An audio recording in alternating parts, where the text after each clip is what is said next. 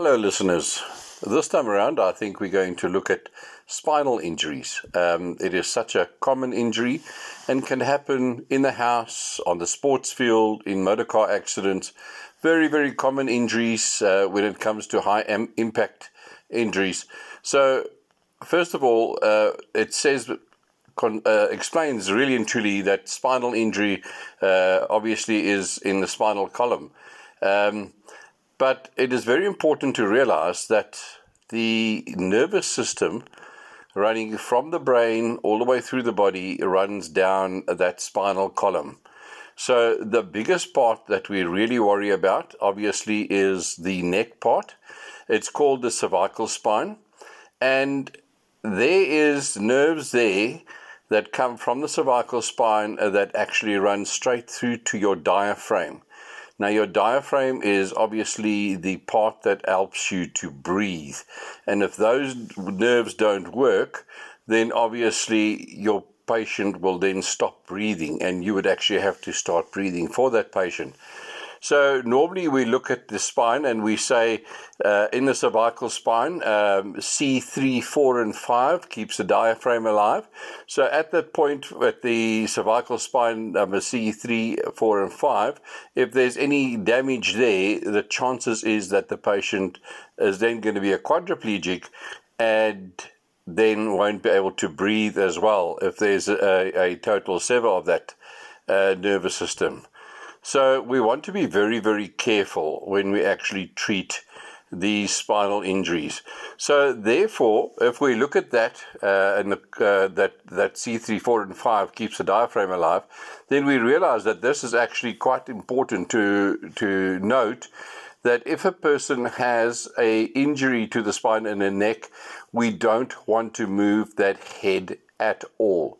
We want to go down next to that patient, or behind the patient's head rather, and put one hand, palm of the hand, on each side of that patient's ears, and then sit there and hold that head and keep it in one position until the medical staff arrive. They will then take over, because that patient can have an injury there, but it can be of such that it has not injured any of the nervous systems yet, but there is obviously pain. And if you move that wrong, then obviously you can cause that patient then to be paralyzed. So you don't want to move patients around. You don't want them to move their heads around. So you want to keep them as still as possible. That is probably one of the most important things that anybody can tell you, is just to keep that head still until the paramedics arrive, and they will then immobilize that patient in a professional manner to stop any further injuries to that spine.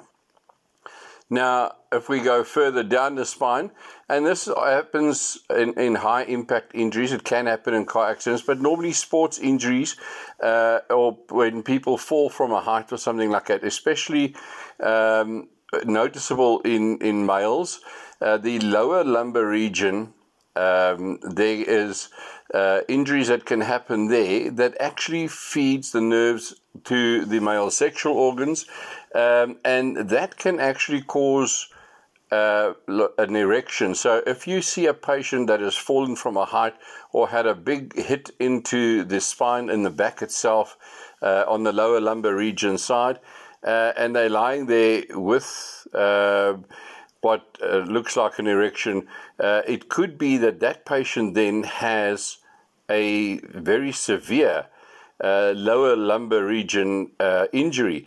And that patient must also be kept very, very, very still, and really and truly not be moved around until the paramedics arrive there, so that they can actually immobilize them properly.